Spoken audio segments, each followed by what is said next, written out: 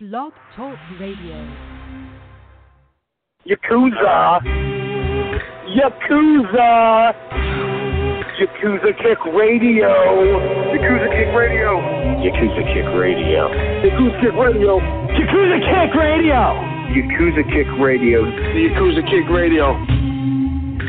This is the Bulldozer, Matt Tremont, and if there's one place to listen to on the internet every Thursday, 9 p.m., Yakuza Kick Radio, Tremont says so. Who wants some? God help us, Jesus! God and baby, Jesus help us! Ladies and gentlemen of fucking America, this is Danny Havoc, and you have been listening to, or possibly are intending to listen to, the Yakuza Kick fucking radio. Fucking, yeah! Yakuza Kick Radio. Hell fucking yeah! My name is Justice Payne, and you are listening to Yakuza Kick Radio. Your company that comes on Thursday night in California. This is a brotherhood, and we all stick together. Like my nuts. I ain't scared of you, motherfucker. Yakuza Kick Radio, the best in internet wrestling radio, period, bar none, just like Adam Cole. Everybody's a cunt but me in the world. I don't know what it is. But you go to the back, and you tell your boss that there's a new Yakuza in town. And it's Yakuza Kick Radio, and we're taking over. Yakuza Kick Radio has risen from the ashes of bad internet radio and become the premier place for any independent professional wrestler to stop and record their voice. That shit is bananas! Big bananas! Well, this is Mr. Insanity Toby Klein, and if you're not listening to Yakuza Kick Radio, then you're weird. Oh, I don't like the cut of your jib, fella. this is Greg Excellent, Bearded Dragon of the Northeast. You're listening to Yakuza Kick Radio. If you're not, probably watching porn and you have this muted. You should be listening to it. Jason Mann. Where are Biggie and Tupac? Yakuza Kick Radio. Give a nigga rope on that cowboy, guys. All you have to do is listen to Yakuza Kick Radio, but you didn't. Now look at that guy, homie. Fuck that. Black D, holla. Bullshit, man. Motherfucker. Fuck you. Fuck you and fuck you. Who's next? And now, ladies and gentlemen, for the introduction. Hosted by J. Cat Morris. You are now listening to Yakuza Kick Radio.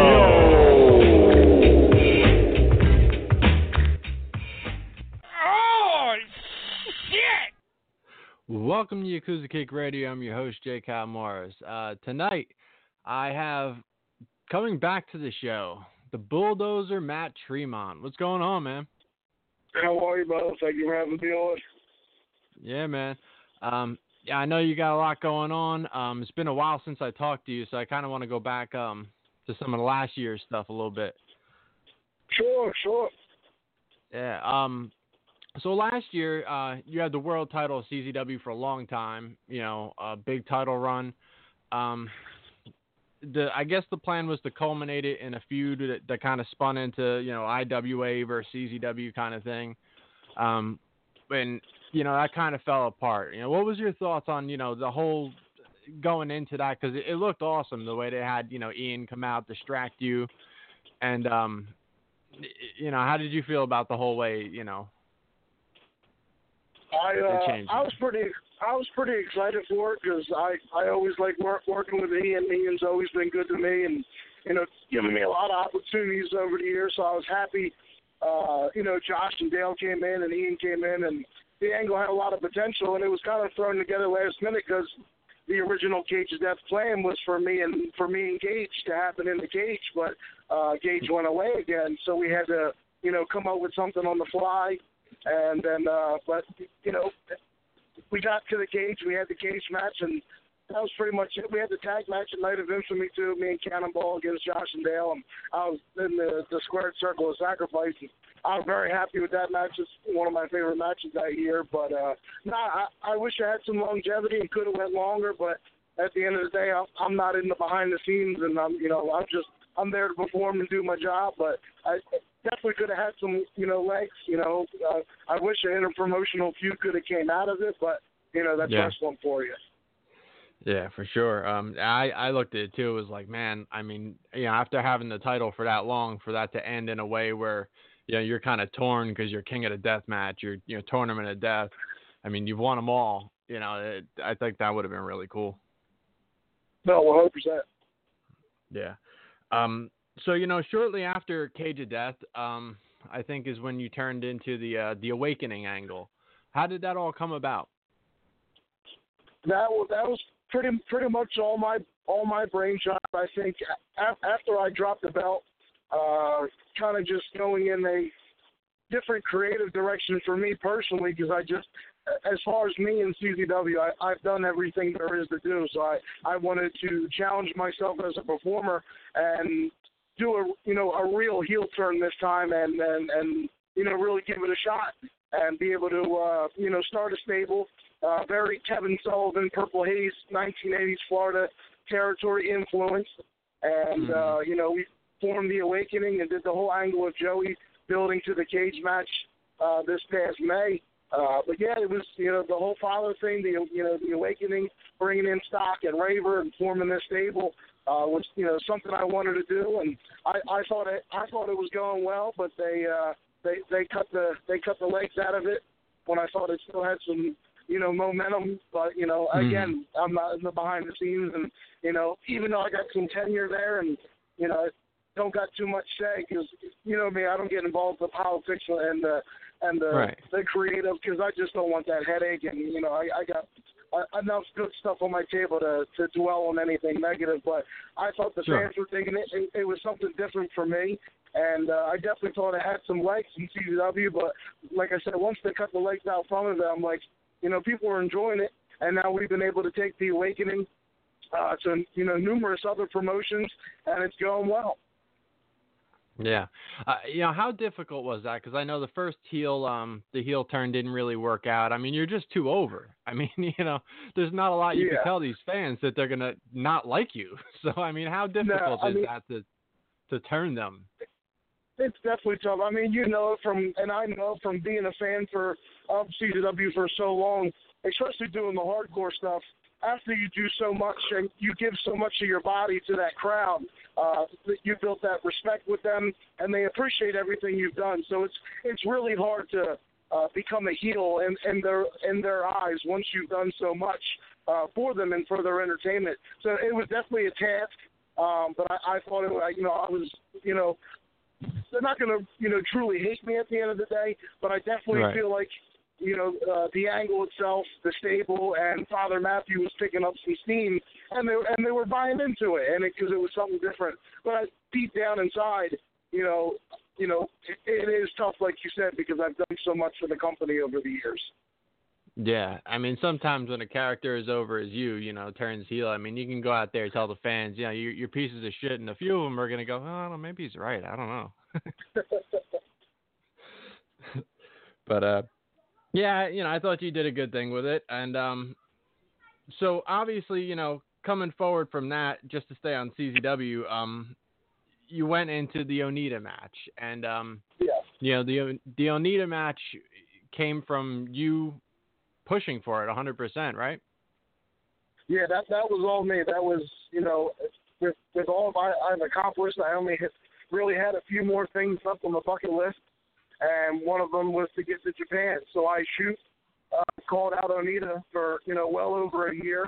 And one of the promos I did finally got his attention through the power of social media. And, that's when negotiations probably started, probably in January or February of this year, to bring him in at some point in 2017. And eventually we brought him in, for once in a lifetime in August, and, did that deal. And then really the whole goal of it was for me to get to Japan, which eventually happened. So getting him here was just kind of icing on the cake. And it was, something special because a lot of people always wanted to meet and see Onita.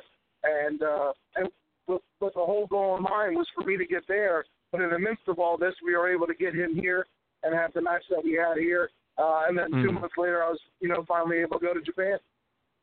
Yeah. Now, obviously, being able to bring the guy to the States alone, because that's something that many promotions try to do over the years and failed. I mean, that's an accomplishment in itself.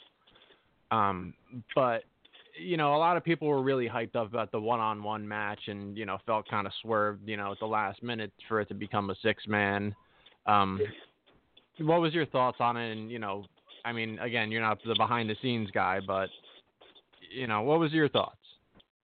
Sure. I think definitely as far as PR and public relations and the promotion of it all, CZW probably could have came out and said it was, I think they knew about 2 weeks prior that it was going to become a six-man tag. And that was basically because for the last 2.5 years, Onita only did six-man tags, eight-man tags, and a lot of multi-man matches because of his age, because of his health.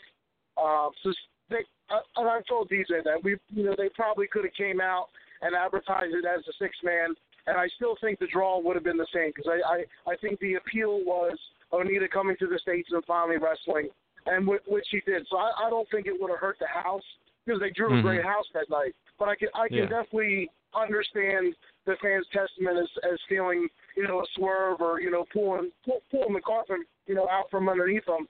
But I think in the end, obviously, there was the naysayers of the match.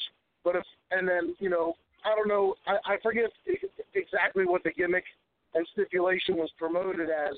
But I hope people going in didn't expect 1995 Onita and stuff like that. But in the end, it was nostalgic. It was special. And, we were able to go one-on-one for probably about 5 to 6 minutes before it got turned into the six-man tag. Because, me at the end of the day, I want to do good business, and you never want to rip off the fans. So, I definitely felt bad afterwards because I read the negativity online. But out of it, I know there was a lot of people still happy that we got him here. We were able to pull it off, get him here, have him wrestle. A lot of people showed up for the meet and greet before the show, and they met him. And I think overall, everybody really had a good experience overall. Besides, it becoming a six-man tag again. Yeah.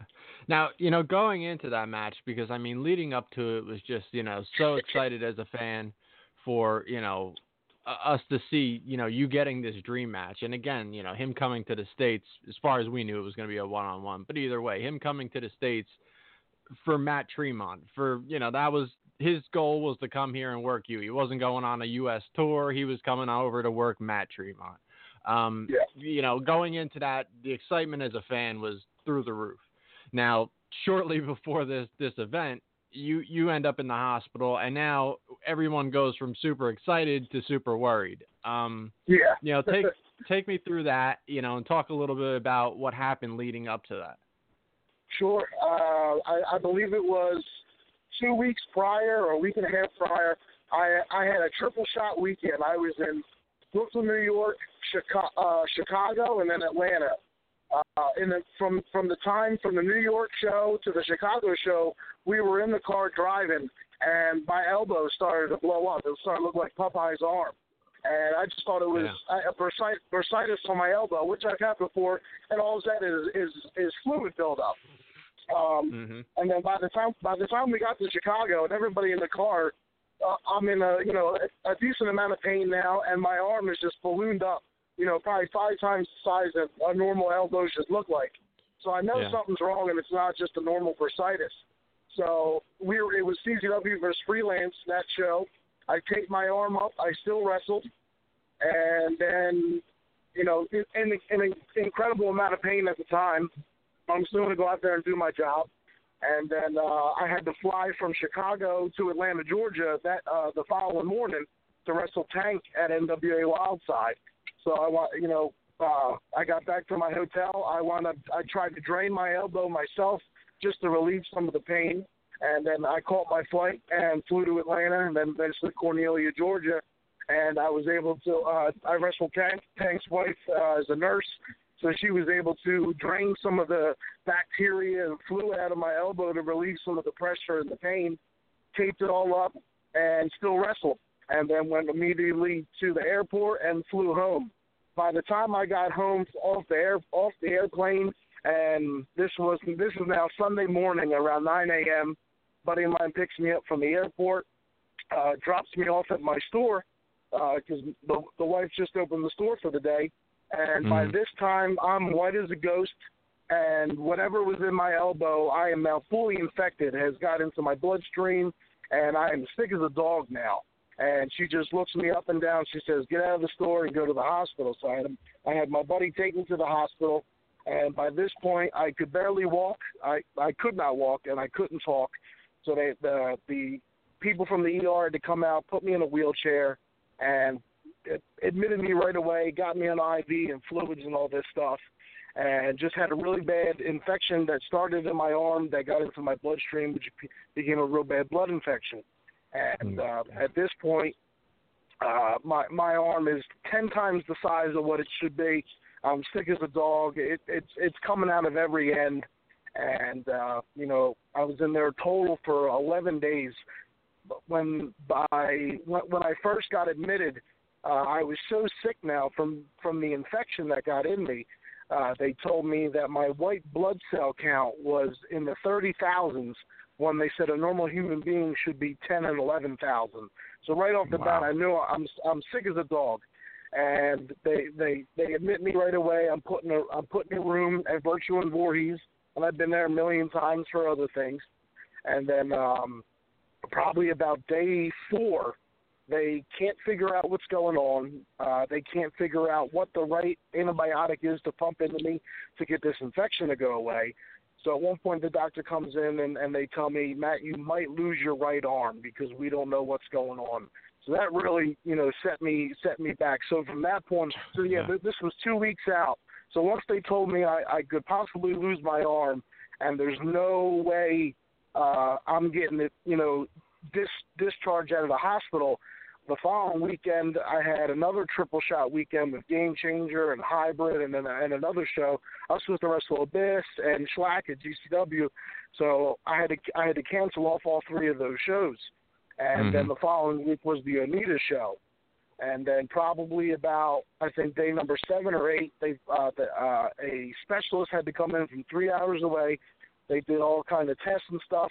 Finally found the right antibiotic to pump into me to start to get the swelling down and to get the, you know, to clean the infection, I guess, or whatever. And then probably about day 9 or 10, you know, finally my arm started to go back to normal size. The infection, you know, because I had was in and out of a fever and so on and so forth. And, you know, by day 11, you know, my arm was pretty much back to normal as far as the swelling going down. I was still sick, but the infection wasn't as bad. And now we're 3 days out. And this was now Thursday, 3 days, you know, 2 or 3 days before the Onita show. And I knew at this point, you know, all the work that I did to get this match, and I just knew I wasn't going to miss this match and this show for anything. It truly was once in a lifetime for me, because I knew if I missed it, this would never the opportunity to have this match would never happen again.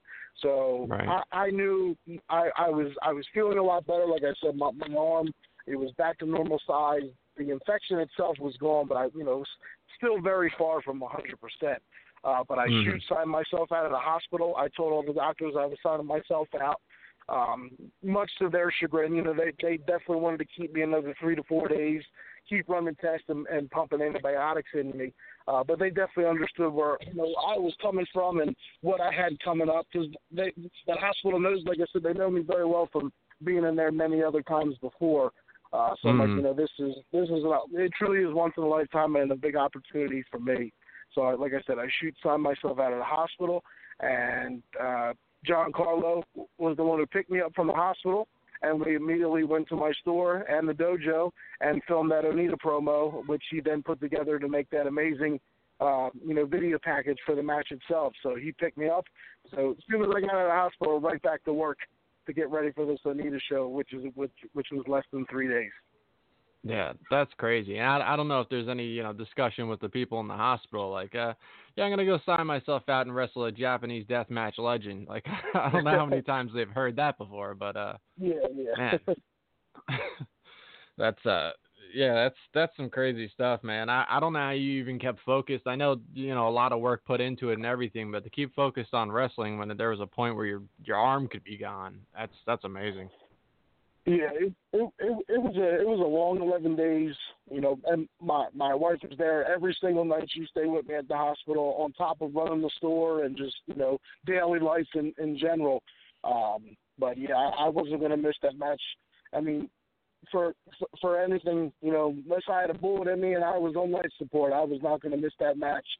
You know, and going into that match, I watched it probably 2 weeks later, and I lost, with the 11 days I was in there, I barely ate. I lost 18 pounds in those 11 days. I was still sick as a dog, and I go back and look at that match. I'm like, I am far from 100% and healthy going into this, but like I said, I wasn't going to miss it for the world.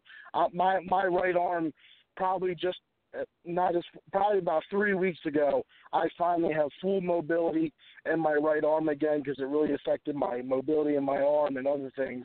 But just as close as 3 weeks ago, I finally am probably 100% probably from, you know, that stint in the hospital all these months later.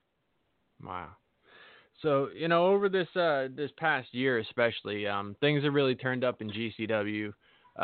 You've had all sorts of dream matches. I mean, 2017 for you, I mean, has been insane. I don't know, man. Like, I don't know how you top this year. I really don't. Going in, you wrestled Supreme, another deathmatch legend. What was your thoughts on that match going in? How did that get done? That was, I mean, the hard work of Brett and Dan. You know, they bust their ass to really, you know, put on the best shows possible month in and month out. And I really enjoyed my time there. And that was one of those matches, like, Brett was like, hey, you know, we're going to bring Supreme in. And I believe the show I worked whatever show it was, the show before that Supreme match, shooting whoever I wrestled at that show, Brett comes in the ring, whispers in my ear, hey, do you want Supreme next month in the ring? And I said, of course. He's like, okay, call him out. So that's how I found out right then and there about that Supreme match the show before. I called him out, and then we had the match, you know, the show later. But now I was, you know, as always a big CZW fan as I was always an XPW fan and always enjoyed Supreme's work. And I thought I was very fond of the match that we had. I thought we told a good story. You know, obviously, you know, another occasion kind of similar to Onita. Supreme's, you know, mid-50s. That was his first match in many, many years, so he's extremely limited to what he could do in the ring. But you know, I thought the story we put together as far as, you know, working my eye and, you know, all that stuff that we did in the match, I was very happy with the end result and the story that we told working with Supreme. Yeah, and now, I mean, you bled like fucking crazy in that match, and it wasn't long after that you went to Deep South. It was like a couple, you know, kind of like you consistently heard like, man, Tremont was fucked up. And then like a couple days later, it's like, man, Tremont was fucked up. Like, you mean the other match, right? No, again. It's like, holy shit. I called it. Carnage Cup was, I think, less than a week later. And I got a pretty bad cut on my head, and I had to go to hospital at Carnage Cup because the cut would just not close with super glue or you know, whatever they had. So I had to get about 8 staples in my head to close the wound at Carnage Cup because I was bleeding like a stuffed pig. Yeah, Jesus. Now, Carnage Cup was something that at some point or another you were pretty much done with doing. You know, you did it, and then you kind of stayed away from the Deep South for a while. Were you just trying to, you know, retour the circuit again as far as the deathmatch tournaments, or, you know, what was your reason for going back? Yeah, pretty much what you said. I mean, at this point, NGI didn't happen yet, but I won all the deathmatch tournaments in the U.S. that mean something. And then earlier in the year, I started to allude that this would be my final year doing the tournaments. So I wanted to do as many as I could possible. So that's pretty much why I went out and did, you know, one more Carnage Cup. Yeah. So you pretty much closed that chapter now at this point, or with the Deep South? Yeah, pretty much. Yeah. I mean, I told Kevin, like, I would still go out and work for him and do non-tournament matches. But I'm, you know, definitely sticking to my word, you know, to all the promotions and all the tournaments that, you know, this last year, to make it special, to make me and Mickey's match, you know, mean even more when I won NGI, that this 100% would be my final year just doing the tournaments, because a lot of people were getting confused that I was retiring from death matches, you know, all in all, but that's far from the case. I've done plenty of death matches since, but 100%, you know, this was my last year participating in the tournaments themselves. Right. Now another guy, had a big resurgence in the past year. You got to wrestle a few times, I think. Homeless Jimmy. What was your thoughts on working him and what he's been able to do? Coming back after all these years, are really not. You didn't hear a ton about Homeless Jimmy, and he's really made a huge impact. Yeah, Homeless, another XPW guy.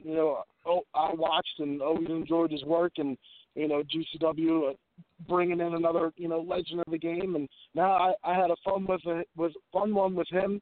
One of the nicest guys you can meet, and I really enjoyed working with him. And that was another instance, GCW giving me another dream match and another guy to knock off the bucket list. Yeah.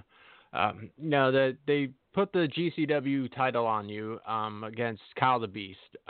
Obviously, there's some CZW, GCW heat. It doesn't have to be with you guys personally as workers or anything, because there's a lot of guys that work both companies. But, holding the title and being the head of GCW, becoming, the face of GCW amongst all of this back and forth. How does that feel to you?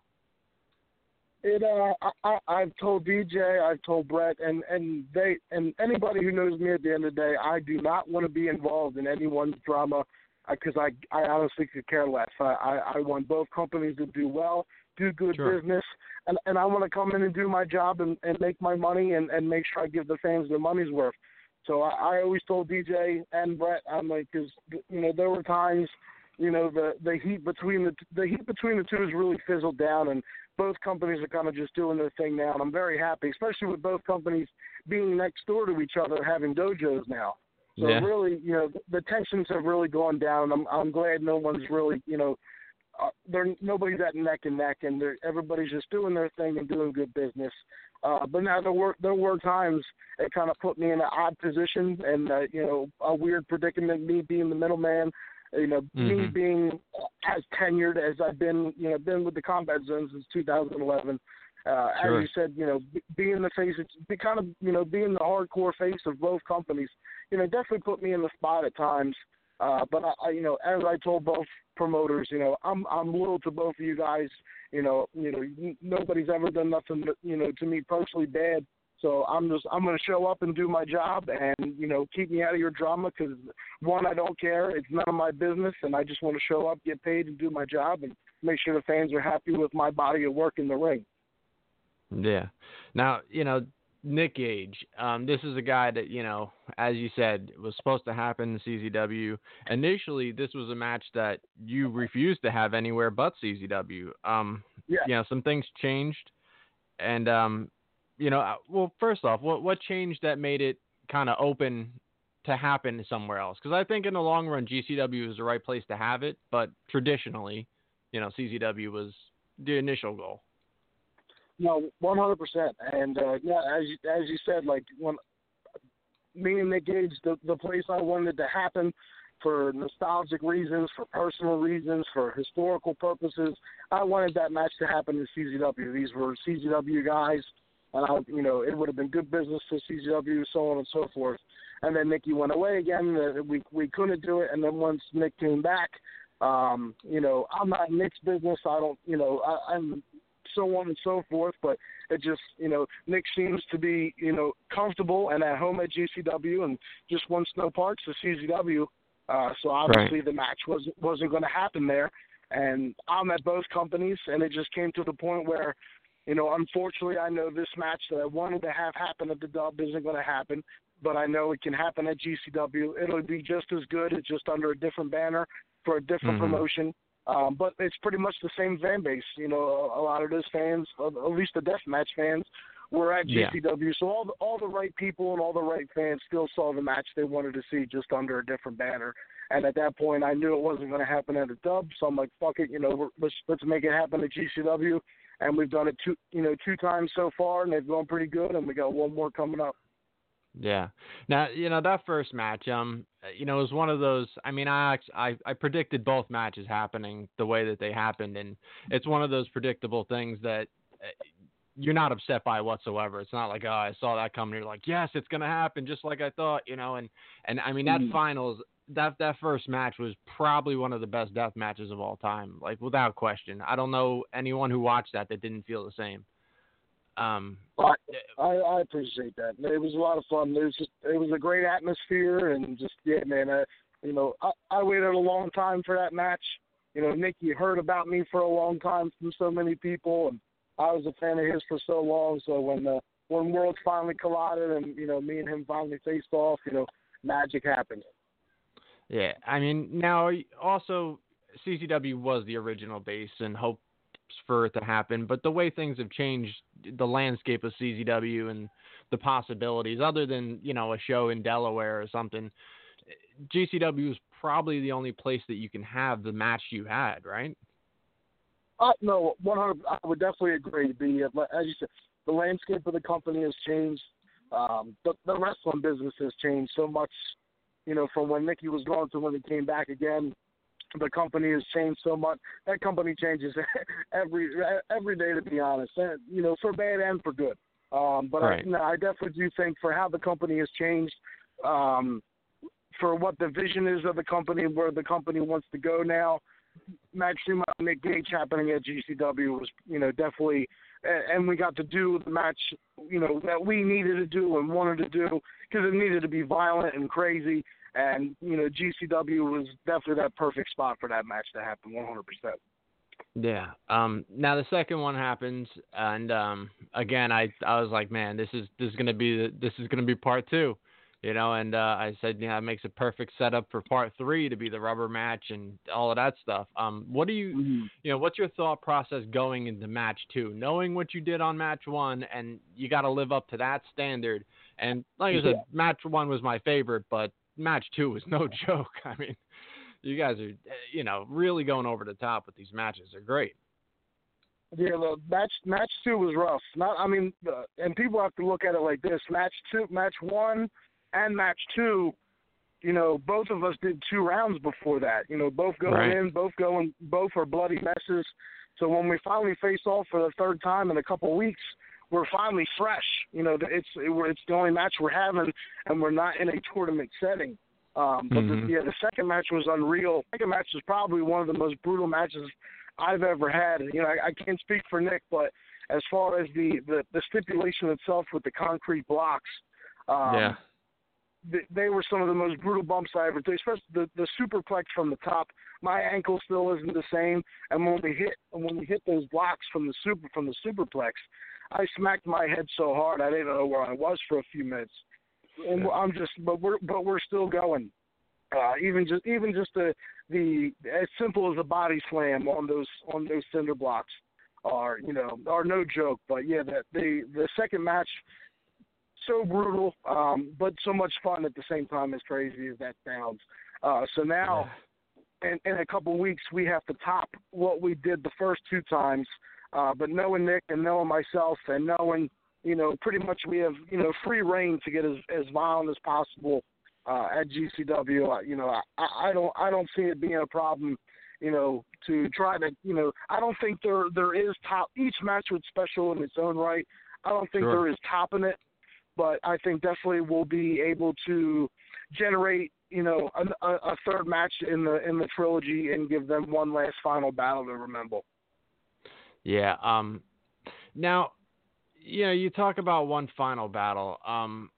Why would this be the final match after all this time, all this build, everything else? Yeah, it's the rubber match. It's the third match. But if you're here next year, he's here next year. 2 years from now, why is this being labeled the final match between you two? And that was pretty much all for me. At different points in the year, I try to tell myself, all right, I think I'm going to finally slow down or do this and do that. But at the end of the day, this is, everybody knows I run a store, I run a promotion, I run a video company, I run a store. This is how I pay the bills. So sometimes when I want to finally take a break, I can't, because this is how I, take care of the family. And then the other thing was, I hate the fight forever stuff. And to me, because I look at it back at me and DJ's original 3 matches that we had in 2012 building up to the Gage. People remember that trilogy of matches that we had. They were special. They were part of a story, and they made those matches, a lot more important. We did 2 more a couple years later. I don't think it tarnished those matches, but I think if we just did those 3, they'd be even more special. And you're right. Me and Nick could fight forever and have great matches for all these times. But I try to look bigger picture and look forward, and I really think not that historical significance really means anything at the end of the day, because it's pro wrestling and stats and wins and losses don't really mean anything. But I truly believe, after the first 2 matches we had, with going into the last one we have, I really think if we are, men of our word, because, I try to stick to my word a lot of times. If we only do 3 matches, it'll make those 3 it'll make that trilogy of matches. If people look back on them 10 to 15 years from now, I think they'll mean that much more, instead of me and Nick fighting at this promotion and fighting at that promotion and taking it everywhere, which we could do and do good business and draw and make money.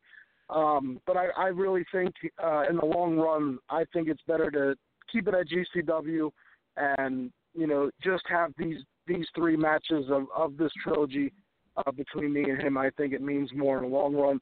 And who knows, we could still tag. I'd still like to do that in the future. I think me and Nick Gage as a tag team would be a pretty formidable tag team to, handle.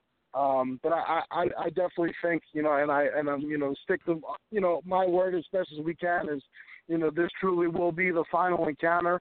And that's going into business as a promoter, thinking, myself, for GCW, I'm like, to promote this match, to get the best draw you can, to do the best business you can on December 16th.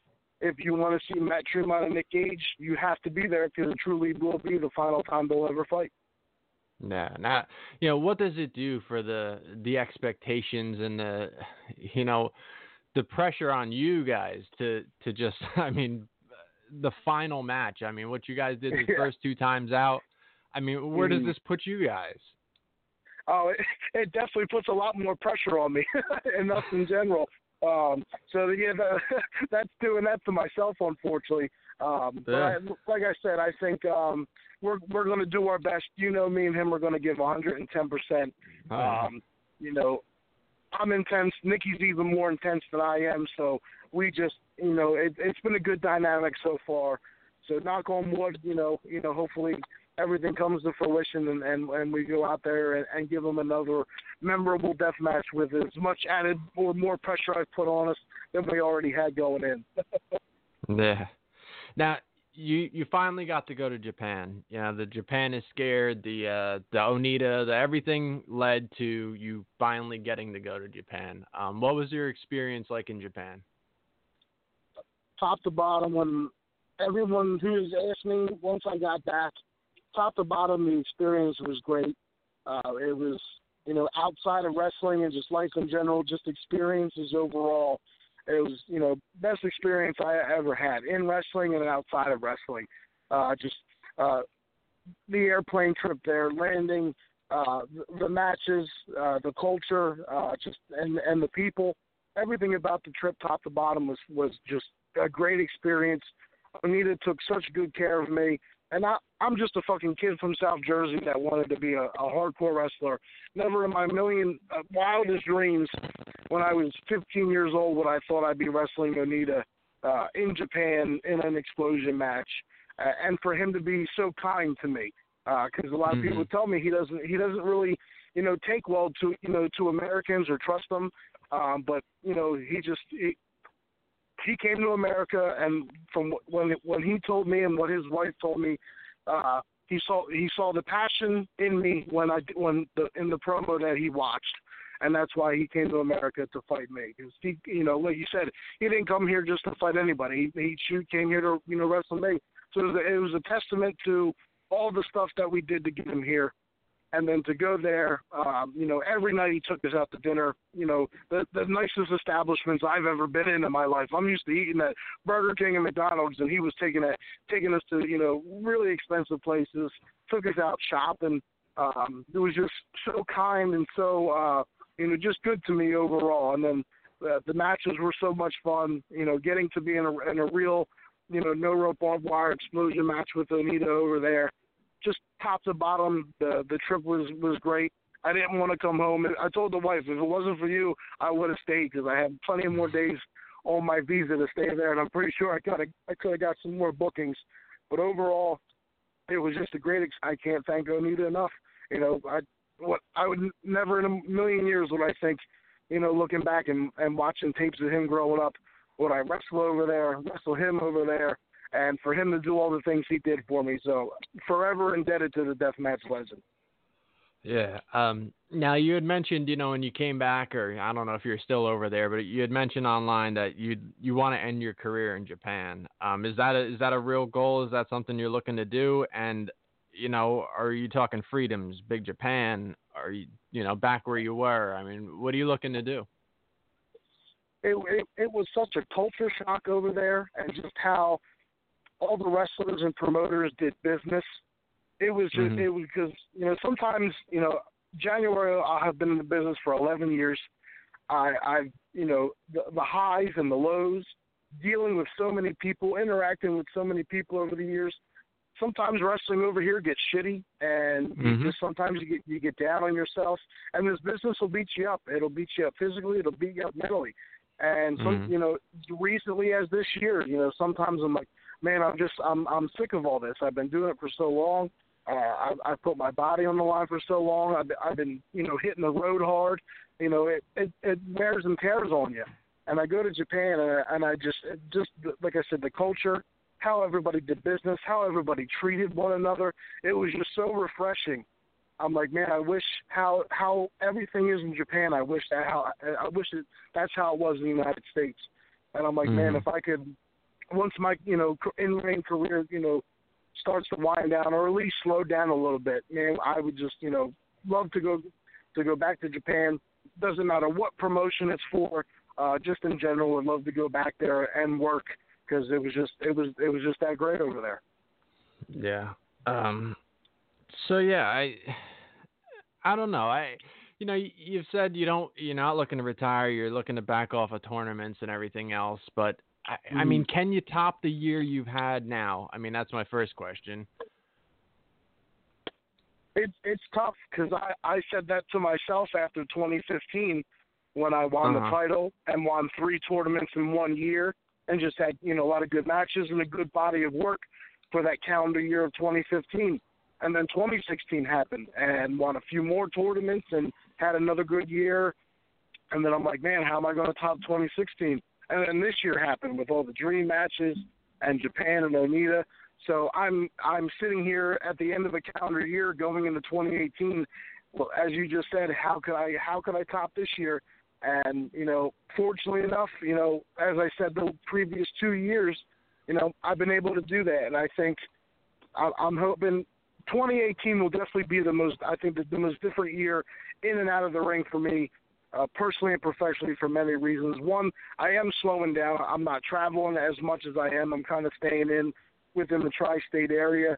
I'm promoting a lot more with H2O and stuff like that. So sure. It's definitely my full-time wrestling schedule will definitely be its thinnest in 2018. But you never know. Something could happen, and, I got to start wrestling more because I got bills to pay. And that's just life, and you never know what's going to happen on a day-to-day basis. But I definitely know I'll definitely be working a lot less this year. But I think when you do see me wrestle, the matches will be important, and, they'll mean something. And I'm, not just doing violence for the sake of violence as much as I was doing the last few years. And I'm in a different place in life now. I'm in a different place in the business now. I'm the older guy in the locker rooms, going to these promotions now, putting over the young guys, getting the next crop of, deathmatch and hardcore wrestlers ready for the future. So I'm definitely in a different spot and position than I am in the business now compared to 2-3 years ago. And it's crazy because, like I said, it was only 2 to 3 years ago, and how so much stuff changes. So, yeah, I don't know. 2018 will definitely be a different year for me. But I never look at it as, man, I got to top what I did, the year before. I look at it as long as I'm keeping busy consistently, I'm still working, every weekend, and I'm putting forth a good body of work, and I can still go, and the fans are still enjoying what I'm doing in the ring, and I'm able to, take care of the family at the end of the day. That's all I can ask for. Sure. And, the other thing as far as, the retirement or the end or, I've talked to a lot of people. I just had Ian on last week. He said he saw you, I think over one of the weekends. He said he saw you. He said, man, he's walking worse than me at this point. And, that's got to be scary, at your age to know that sometimes, I mean, you're not looking your age, so, I mean, is there a way that you can, heal the body back up at some point, like tone it down, heal back up, and then live like a comfortable life? Or are you kind of, painting yourself into a corner? No, I think a few years ago, I think I was, because I was going balls to the wall, hardcore every weekend, traveling. My schedule 2015, 2016 was crazy, and it was a little less this year because that was part of our. I got to try to slow down in some instance, so I won't take as many bookings. And I'm not doing death matches every weekend, opposed to like I was the last few years. And then at times, like I said earlier, I'm like, at one point I would like to take a break, write myself off of storylines from, most of the promotions that I work for consistently, so I can take a few months off and come back fresh. And then, because a lot of times I'll think about, the fans have seen me consistently everywhere, for the last 5, 6, 7, 8 years, and I'm like, sometimes I want to, come back, reinvent myself so I can come back fresh, like how they'll write a guy off Raw on TV, and then he'll come back in 6 months and come back fresh and reinvigorated. And then the other thing is health-wise, and I know the weekend you're talking about with Ian came down WrestleMania weekend. I was in a lot of pain. I wrestled Pentagon that weekend. I wrestled Eddie Kingston that weekend, and physically I was not doing good. And people. Ian, people will say a lot, like, Matt, you're walking like Ian or walking worse like Ian. And sometimes, I have my better days than some. Sometimes I'll get up and I'll feel okay, and then some days I'm walking like Ian.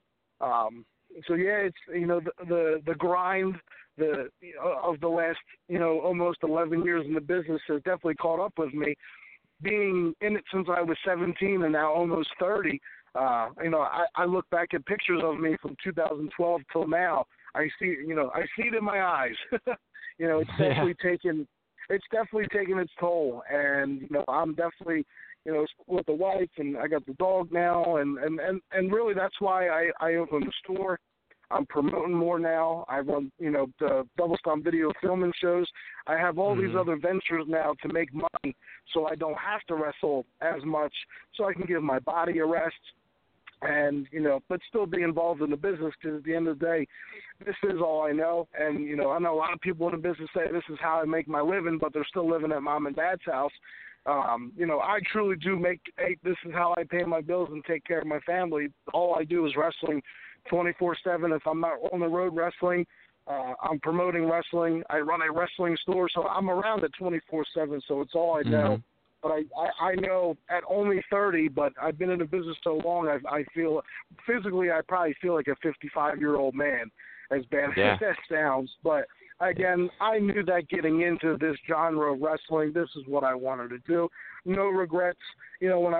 Sometimes when the wife's got to pull me out of bed to get up in the morning, I knew that was going to happen one day because of all the, the cage of death bumps and the bumps on the floor and all the crazy stuff was going to catch up with me. But, yeah, I'm definitely trying to lessen my schedule, lessen my load a little bit in 2018 because I've told many people before, and I'll joke around a lot like, I'm going to retire and do this and that. But really, I don't want to say the R word. No one really ever retires in wrestling. If I could take a nice break for a little bit, that would be great. But I'm going to wrestle until I'm old, until I can't walk anymore. And because I love the business and I love being around it, and at the same time, sometimes I hate the business and I hate being around it. But now I don't think I'll ever truly retire or do fake, all these, like Terry Funk's retired a million times and then came back in a couple months, and that's one thing I don't want to do because I don't ever want to lie to the fans, and I've never done that, and I never will. So I think at some point in 2018, I think I'll finally be able to take, a break for a couple months and come back.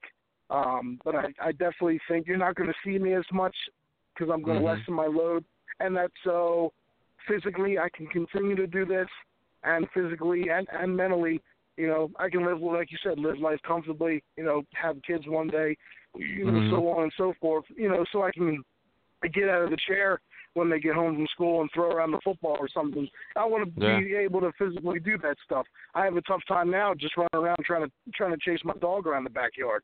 So, like I said, I'm only 30 years old, but hopefully I can finally take that break for a few months this year and then, reevaluate some stuff and then and keep going because, like I said, this is all I know, and wrestling is a bad and good drug that you want to keep doing.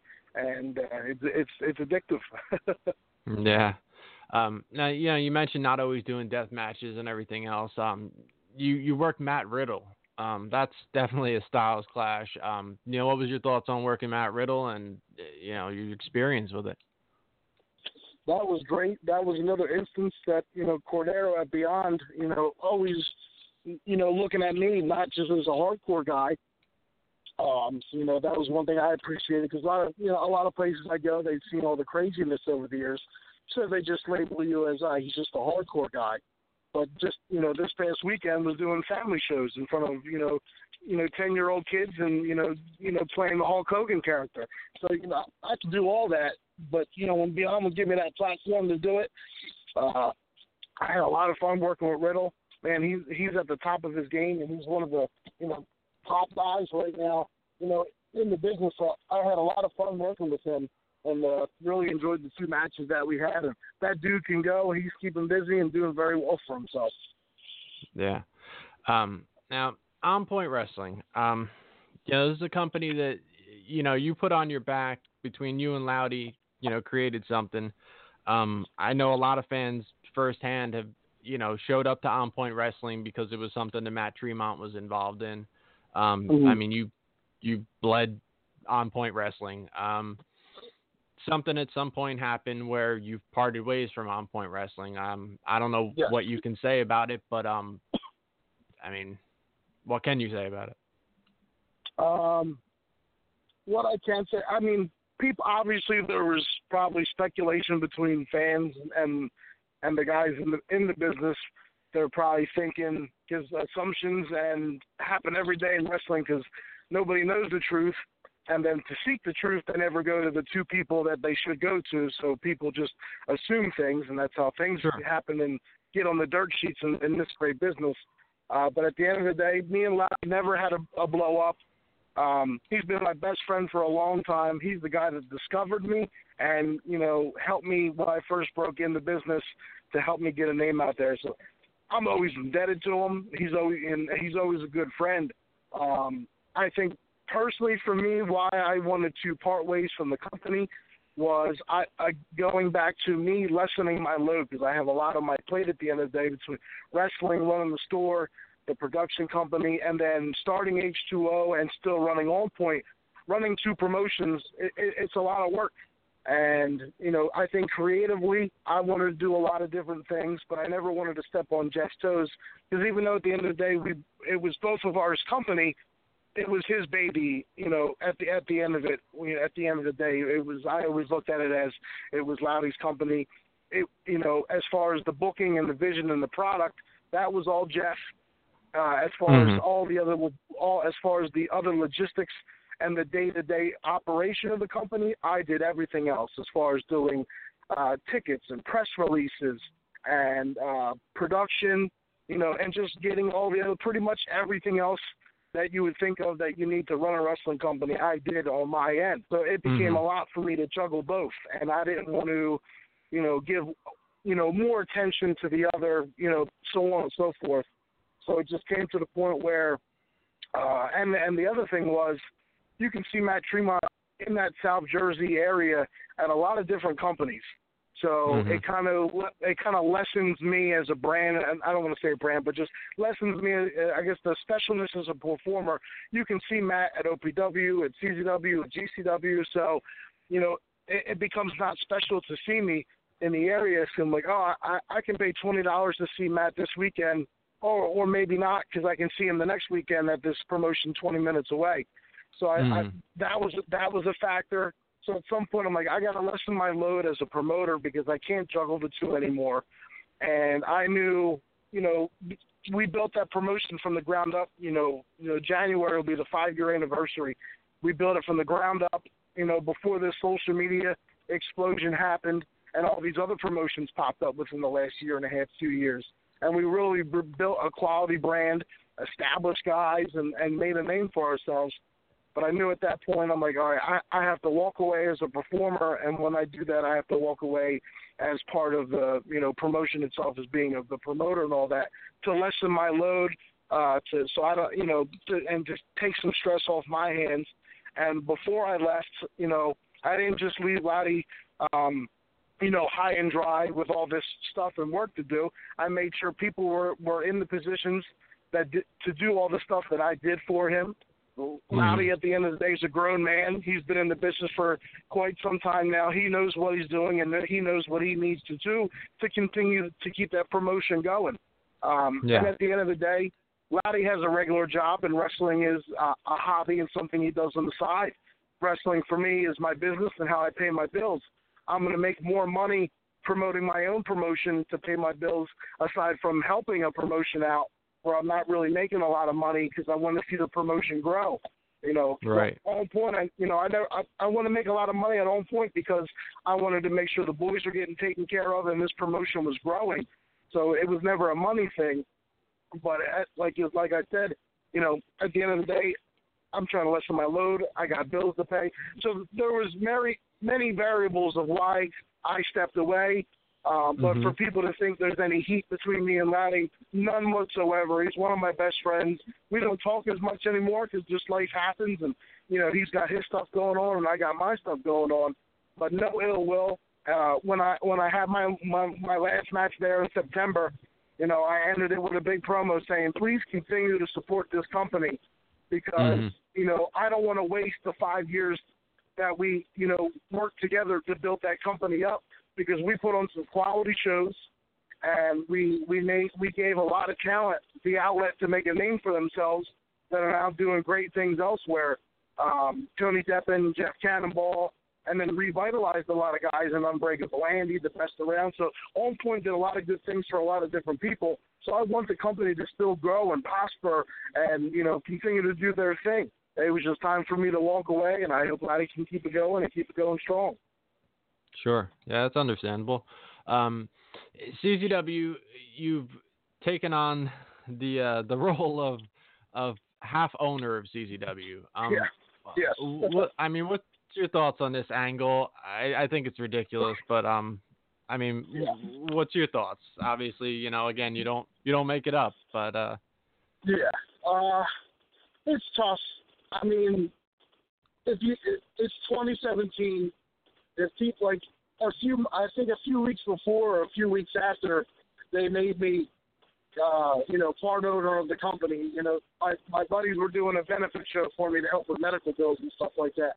So I'm hoping people don't think I'm some millionaire that had this, you know, stack of money sitting aside to, you know, truly invest in the company. I think at the end of the day, people know I don't. I mean, you know, I'm not trying to break the fourth wall or kill any kind of storylines. But I'm, you know, as you at the end of the day, I'm not truly invested financially into the company. I wouldn't want to take on that burden or that responsibility, nor am I financially set in life to be able to, you know, do anything like that. And this was kind of when they kind of killed the Awakening right before the Onita show. And I had mixed reviews on that because I thought the Awakening was going great. I thought Stockade and G Raver were doing great, and you know they're my friends, and our body of work was good enough, and I thought the fans were buying into it. The matches were good. I thought we were all doing good business, and then they got killed, and they want to make me commissioner. I think they looked at it from various reasons to make me commissioner. I don't know if it was to lessen my load, to look out for me, for me to take it easy and just wrestle once in a while, which is fine with me. But, you know, it probably could have been done a different way, or I could have been put in a commissioner role and not come out and say, you know, he's 50% owner when there's a lot of other things out online, knowing that other people are in positions in the company, right, you know, that have bought the company. So I definitely would have, you know, I guess, you know, booked it a little differently. But you know me, at the end of the day, I'm going to go out there and do my job. If I'm the 50% owner, I'm going to act my part and do my best. Sure. And then I think the other reason is that I have a good relationship and rapport with the fans. You know, I'm always online, and people go to my shows, so on and so forth. So I think, you know, as far as handling some of CZW's PR online, like when the stuff with the building happened, and after we announced alcohol, and then there wasn't alcohol, you know, they put that on me to take care of. So I've actually had some stuff to, like, you know, take care of with you know, being partner or whatever, which I don't mind at all, because I'm always on social media and doing press releases, so I don't mind doing that public relations stuff. But yeah, that probably could have been handled a little bit differently. At the end of the day, I still want to wrestle. I can still go. You know, if they wanted to give me a couple months off, you know, to heal up and do something, that's great. But I think I'm at the point now, like, you know, wrestling Jimmy Lloyd at Cage of Death, I'm ready to rock and roll. You know, I haven't had a match in CZW since the Onita show. So I want to go, you know, I want to go out there in Cage of Death and steal the show and kill it with Jimmy Lloyd. So that's all on my mind right now. But I hope going forward, you know, I'm going to do what, you know, needs to be done, but I want to go out there and wrestle for CZW because I still think I'm a viable asset in the ring for the company. For sure, yeah. And I don't know. I mean, my big issue with what is, you know, they pretty much press released who bought half the company, or, you know, who bought into the company, and then that Sammy Callahan's the booker. Like, everything's been so public, and then it's like, oh, Matt Tremont owns half of it now. It's like, oh, come on, guys. Yeah, it's you definitely gotta pick and choose what you put out publicly. You gotta be careful of what you put out publicly, and then when you put stuff out publicly and you're not ready for the ramifications, that's on you, and you can't go deleting stuff. And I've seen stuff on Facebook and so on and so forth, but you got to be honest with the fans, and you can't. I mean, there's one thing to suspend disbelief. There's another thing to, you know, knock everybody's intelligence, because again, it's 2017. So yeah, I mean, definitely could be handled differently. I'm going to do what I got to do. You know, I love the company, so, you know, I'm going to be there on the second Saturday of every month. Right.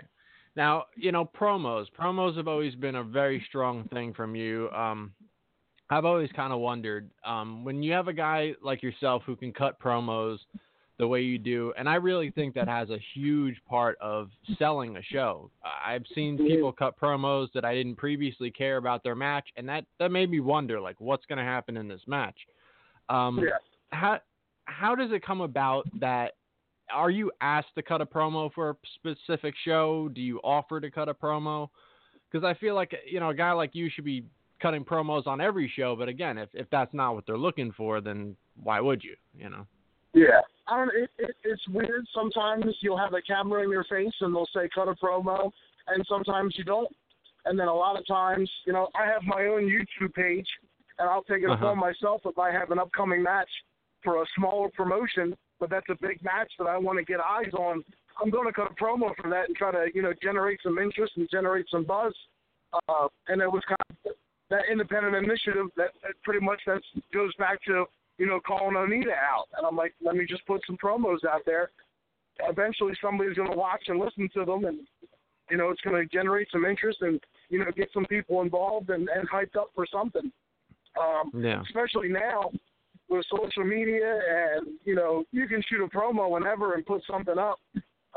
You know, if I'm a young guy in the business, I would be cutting a promo for every match I have coming up to sell yourself, sell your opponent, sell the match, sell the company. You know, these as a promoter now, my biggest thing is to get promos from these guys, especially for H2O. You know, the next show is our 305 Big Man Hoss tournament. I'm not on that show. I'm just going to be there that night playing promoter. And, you know, I got 16 guys in the tournament I want a promo from so I can continue to promote you. I'm not promoting Matt Tremont. I'm promoting this company that is invested into you to promote you because we see something in you that we want to continue to use going forward. And, you know, especially for this one specific event, you know, this Hoss tournament. So, you know, getting promos from guys sometimes is pulling teeth. But really, man, I mean, you know, put as much stuff as you – it's all about content now. Yeah. Put as much content as you can now. You know, everybody, and it's so easy now. Everybody has the capabilities of, you know, doing some editing and off some little program and, you know, putting content out. Yeah, man, film as many promos as you can and invest in yourself that way. I don't like the Twitter talk as much. I don't go on there and say, you know, I just promote the poster, promote my match. I don't do the in-character stuff on tweets and stuff like that. I really shy. I don't like that stuff. But I'm like, you know, put out a promo, you know, and plug your show, plug the promotion that's investing in you because they see something in you to promote. So, yeah, put the promos out because at the end of the day, you could do all these great moves and you could be the most talented guy in the world. You can't fucking talk. I'm going to look for the next guy that can, that has a full package that can work and that can talk because that will separate you from the rest of the pack. Yeah. Yeah, I think it's really important. I honestly think if, you know, you have 8 matches on the card, there should be promos for every match because, you know, if only one promo catches someone's attention to get them in the building, then you're a draw. I mean, that's I think, the point. I don't know.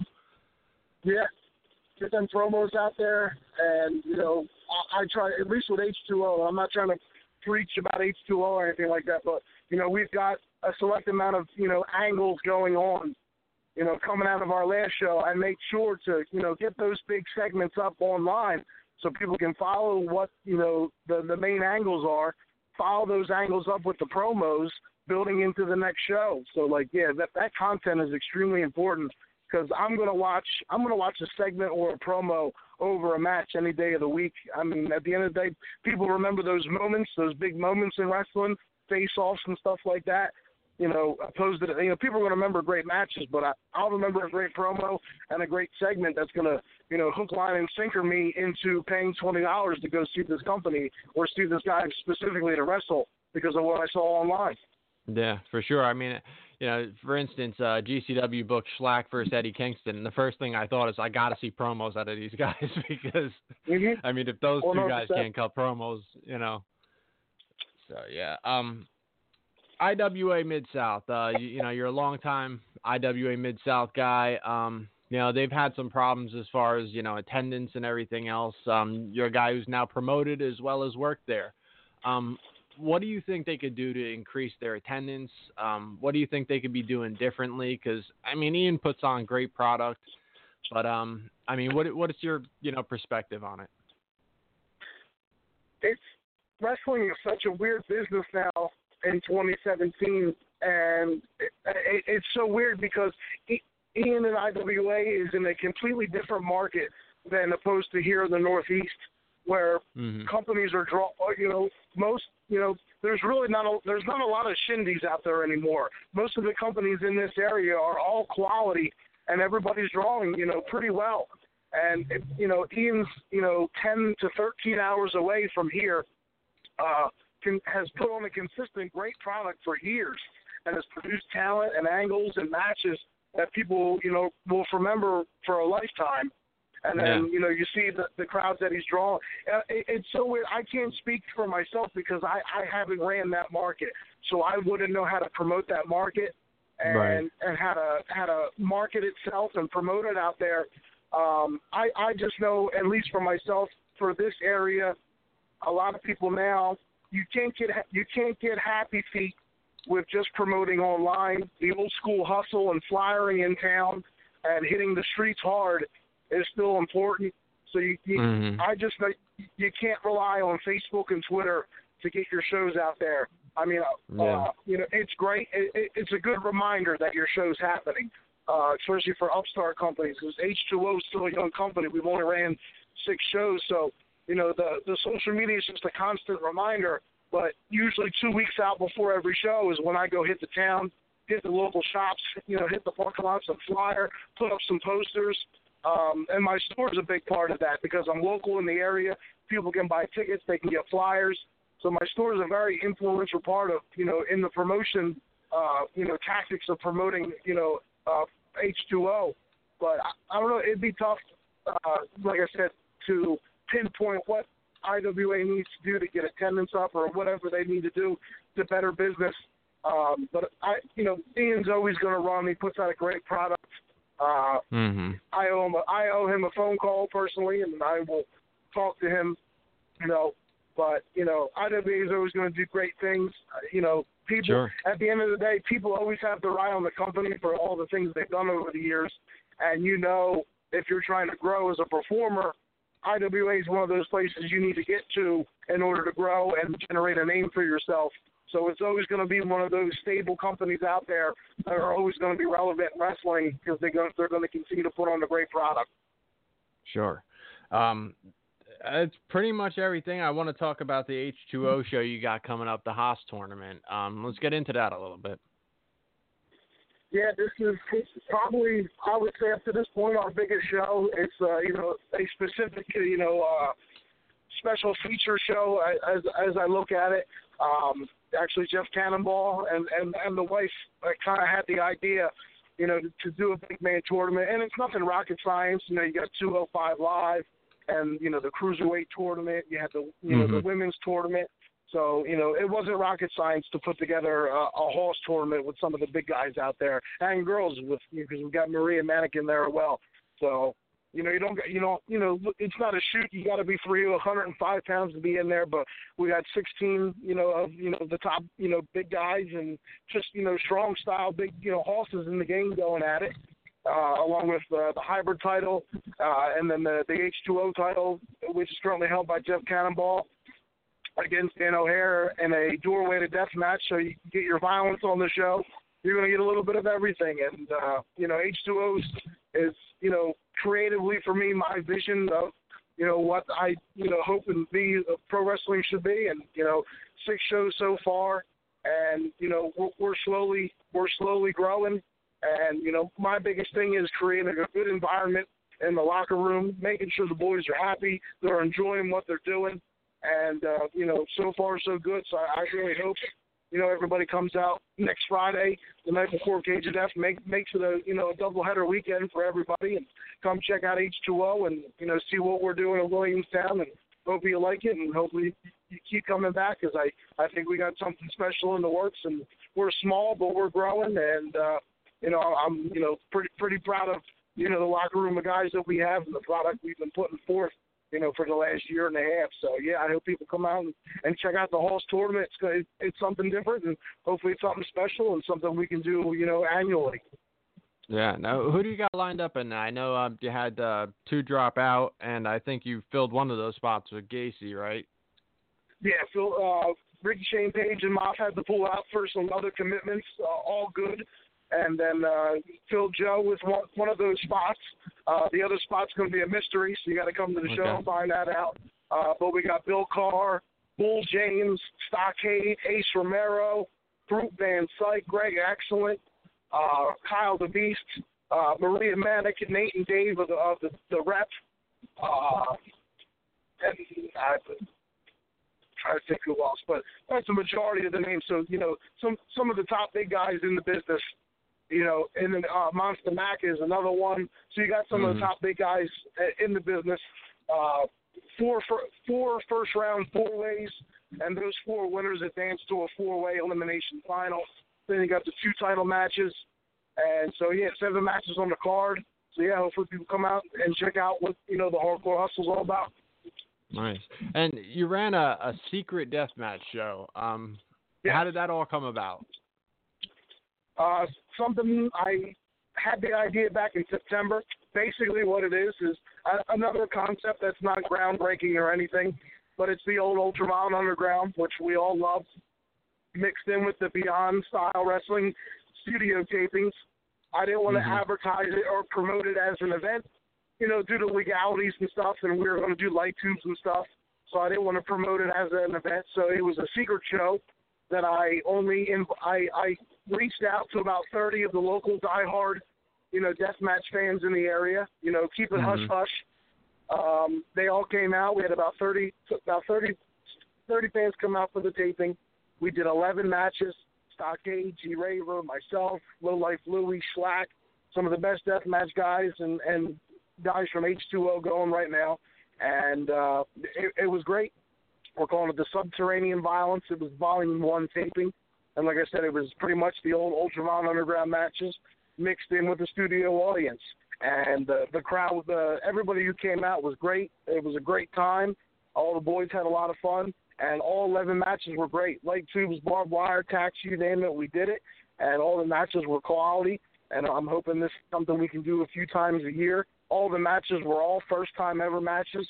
So when you pick up the DVD or the download, you're going to see 11 death matches that between guys that haven't fought each other before, with all the violence that you want under the H2O banner. And, you know, hopefully it sells well, and it'll hopefully be something we can do a few times a year. As far as these, you know, secret shows go, and just another project and concept that I'm hoping, another creative outlet that I'm able to do now with H2O, and it's just another project I hope that'll help H2O grow and get some eyes on us, because I don't want to just be a deathmatch fed, but, you know, when you come to H2O, you're going to see some hardcore, you're going to see some violence, but with this I really wanted to do, because, you know, I wanted to do death matches, and there's a market for it. And there's some great fans in the area that are bloodthirsty for it. So, you know, we had 30 of them come out. They had a great time. You know, I basically what the gimmick was, it was $40 for the entire day. And for that $40, you saw 11 first-time ever death matches. And with that $40, you were also fed. I ordered pizzas and food and drinks for everybody. And so for $40, you saw a lot of great death matches. You got fed. Fans came, they helped out and helped build gimmicks and weapons. And we started at noon. We were done at 4 o'clock sharp, and everybody had a great time. And hopefully, you know, it translates well on DVD. And like I said, I hope it's something we can do a couple times a year, and it was a lot of fun. Yeah, that's great, man. So, yeah, I mean, is there anything else you want to plug, put out there? The floor is yours. I appreciate it as always. Thank you for, you know, having me on, man. It's been a minute, but, you know, I got a million shows coming up. Gate 305 Halls, for, you know, just check. If you haven't checked out H2O, come check us out. Cage Death's around the corner. GCW's around the corner. There's a lot of great shows in the month of December. But as always, I'm not able to do any of this without your guys' support, all the listeners' support, you know, whether it's you support on the store, Double Stomp Video, H2O, or buying a ticket to see me, you know, do my thing. At the end of the day, you know, I can't feed my family without you guys and your support for all these years. So I appreciate it, and I thank you guys for listening. As always, Jake, I appreciate the platform to come on here. Anytime, bro. Thanks, and, you know, keep killing it. Stay safe out there, man. You got to start walking a little younger, bro. I will do my best, man. I appreciate it. Awesome, man. Thanks again. All right. No problem. Take care. You too. So there you go. There's the Bulldozer, Matt Tremont. And, you know, great dude. Always love having Matt on. Man, he said 2011, I think, was his first year. I had him on in 2011. It's been that long. I've been talking to Matt. And, you know, great dude, like I said. So I don't really want to cover too much more tonight. I think I'm going to save whatever other wrestling topics and all of that type of thing. I have a couple things to say and, you know, things that have transpired and people delete me off of Facebook and stuff like that. But, I mean, and honestly, there's no bombshells to drop. There's no rants and raves to go on. I'm going to hit this track real quick and come back, do my plugs, and head out of here.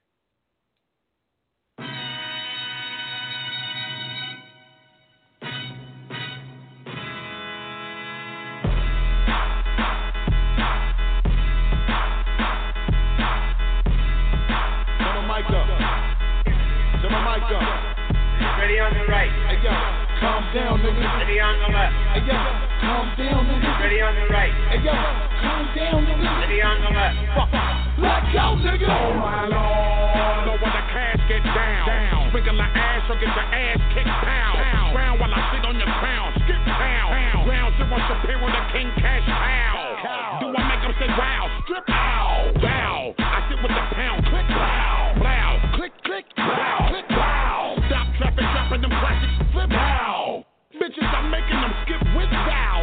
Art, you don't really want to start when I growl. Wow. Let me come and mop up the knock off. When I pop off, I never stop, cause when we do come through, you better lock doors.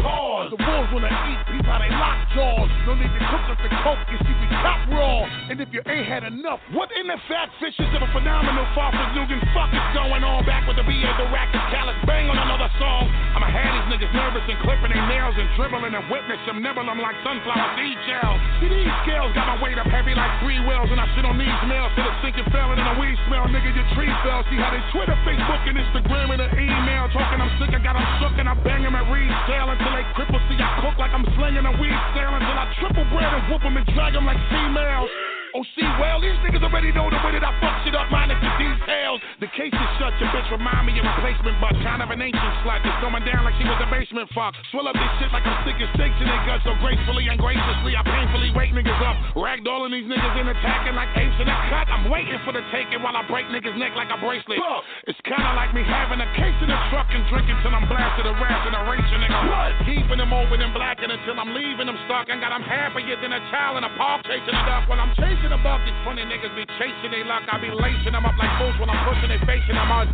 Missiles I fling when I spit live wire till it shit circling back around, but more fire for me to melt to break surface and back it down when I light up shit that'll cause a quick worship and gather around and dirt and the shit that splatter clicks painful to make them scatter. Shame for the way I shatter, split shit apart, it doesn't matter. Your head up off your shoulder, bullets bigger than a boulder and we break them and they know it. Classic. And the way it's over, you can easily get your ass kicked. See me and Shady together, we quizzy like big in the bomb and then rabies kick like a pastry bitch. We that sick? Like I come from Haiti, I'm suggesting you pay me, don't make me with a spaz. Like a crazy Israeli. Bastards. Well, I bite the beat up and I'm starting to heat up. And I'm chopping your foot off, now it's mine and I'm putting my feet up.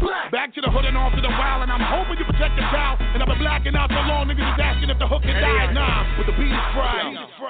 Ready on the right. Hey yo, calm down, nigga. Ready on the left. Hey yo, calm down, nigga.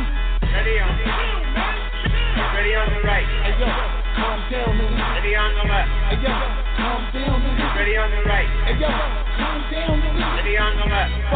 There's a like contagiousness to this tirade. It just might make you sick. So I rate with this. My brain is just like a fucking fried egg. If my mind scrambled, cause I'm lit. Narrow-minded, but go through such a wide range of its emotion that my rage has gotta squeeze through it sideways. I just pulled up in Clive Davis's driveway with his personal memoir saying he's high waving a 9A picket sign, egging his ride, making him cry, raped and arrive naked and drive straight through the gay pride parade. Yeah, yippee-ki-yay, cause here I wait. Did the world just pee on my leg? And should I take it as a sign maybe to take him back in the time? Stuck out like a sore thumb, so I gave him the finger. Let's take the attention away from my stinking face it was bringing.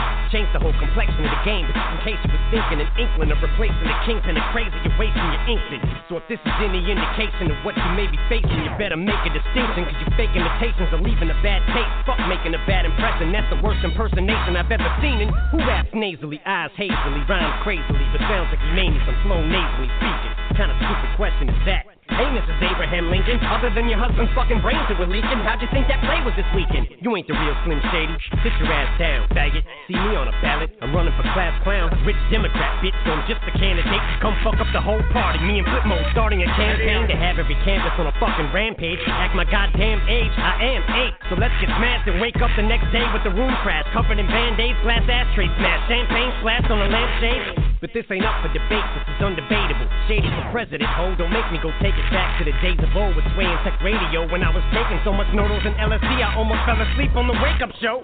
Fuck you telling me, fools? I was whipping shop, raising elephant Jews when Penelope Cruz was still developing boobs. Me and Buck put it down like a sick pet. You're fucking with bets, dog. Fucking internet bloggers. I sit in front of my computer all day and comment on everything. I'm an expert on everything. Everything sucks. Play the next song. Guess if I hopped out your freaking laptop, you idiot bitch with Biggie and kicked the living shit out you, I'd be dead wrong. Son of God, I'm a dog like a wet log. Boys never get clogged. I'm so full of self-esteem that I sweat fog.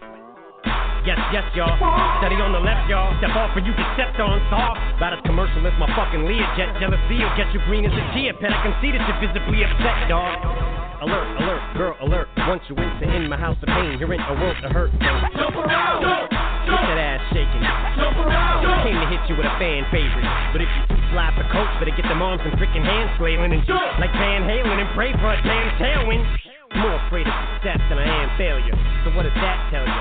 Then on a grand scale, I don't give a fuck about nothing like Stan mailing his last piece of fan mail before he ran straight into the damn railing. Chill, man, chill.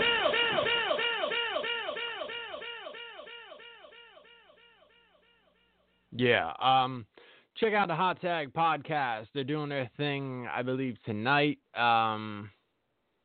Tonight. They're doing their thing tonight. They've been lighting it up with interviews and all sorts of shit. They've had Homicide and Slack and Gage and all sorts of motherfuckers within the past couple weeks. You can check me and Shaheen out on the weekend, Saturday, Sunday, one of those days over the weekend. We'll be back at it talking more wrestling shit. Like I said, I got a couple things to cover and talk about and everything. But big fucking wrestling shows coming up. So, right around the corner, Cage of Death, right? A week away from this weekend. So, if that makes any sense. And then, a week after that, GCW. So, a lot of big shit going on. We should definitely have some shit to cover and talk about over the weekend. So I will be talking to you again with Shaheen over the weekend. If something happens and we don't do it, I'll do another solo show or something. Make sure that, you get a couple of shows out of me. So that is what it is. Like I said, I hope everybody enjoyed the Tremont interview. It took me a couple weeks to get to it, but, life happens. Shit happens. And like I said, Hot Tag Podcast. Anything else to cover? I don't think so. So I'm going to go play some motherfucking Star Wars on the PlayStation 4. The Battlefront 2 is dope. Check that shit out. And check me out next week. Talk to y'all motherfuckers later. Peace. Talk to y'all later. Have a nice night. Stay dry. It's raining again. Tired as rain. Makes my grass green. I won't complain about that. That's all I gotta say. I'm out of here. I love all of y'all and shit. You're all a bunch of fucking assholes. You've been in the gym, bro. You know why? DJ Hyde, fuck you. You don't have the guts to be what you want to be. You need people like me. I'll listen to your podcast and I'll find everything out. You know what I mean? You need people like me so you can point your fucking fingers and say, that's the bad guy. So, what'll that make you? Good.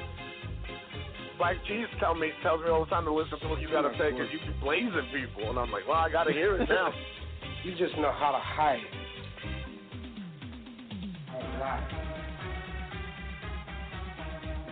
Me, I don't have that problem. Me, I always tell the truth, even when I lie. Yakuza Kick Radio. Jesus! So say good night to the bad guy. I'm gonna tell you something straight off the motherfucking press. I ain't coming for no fools.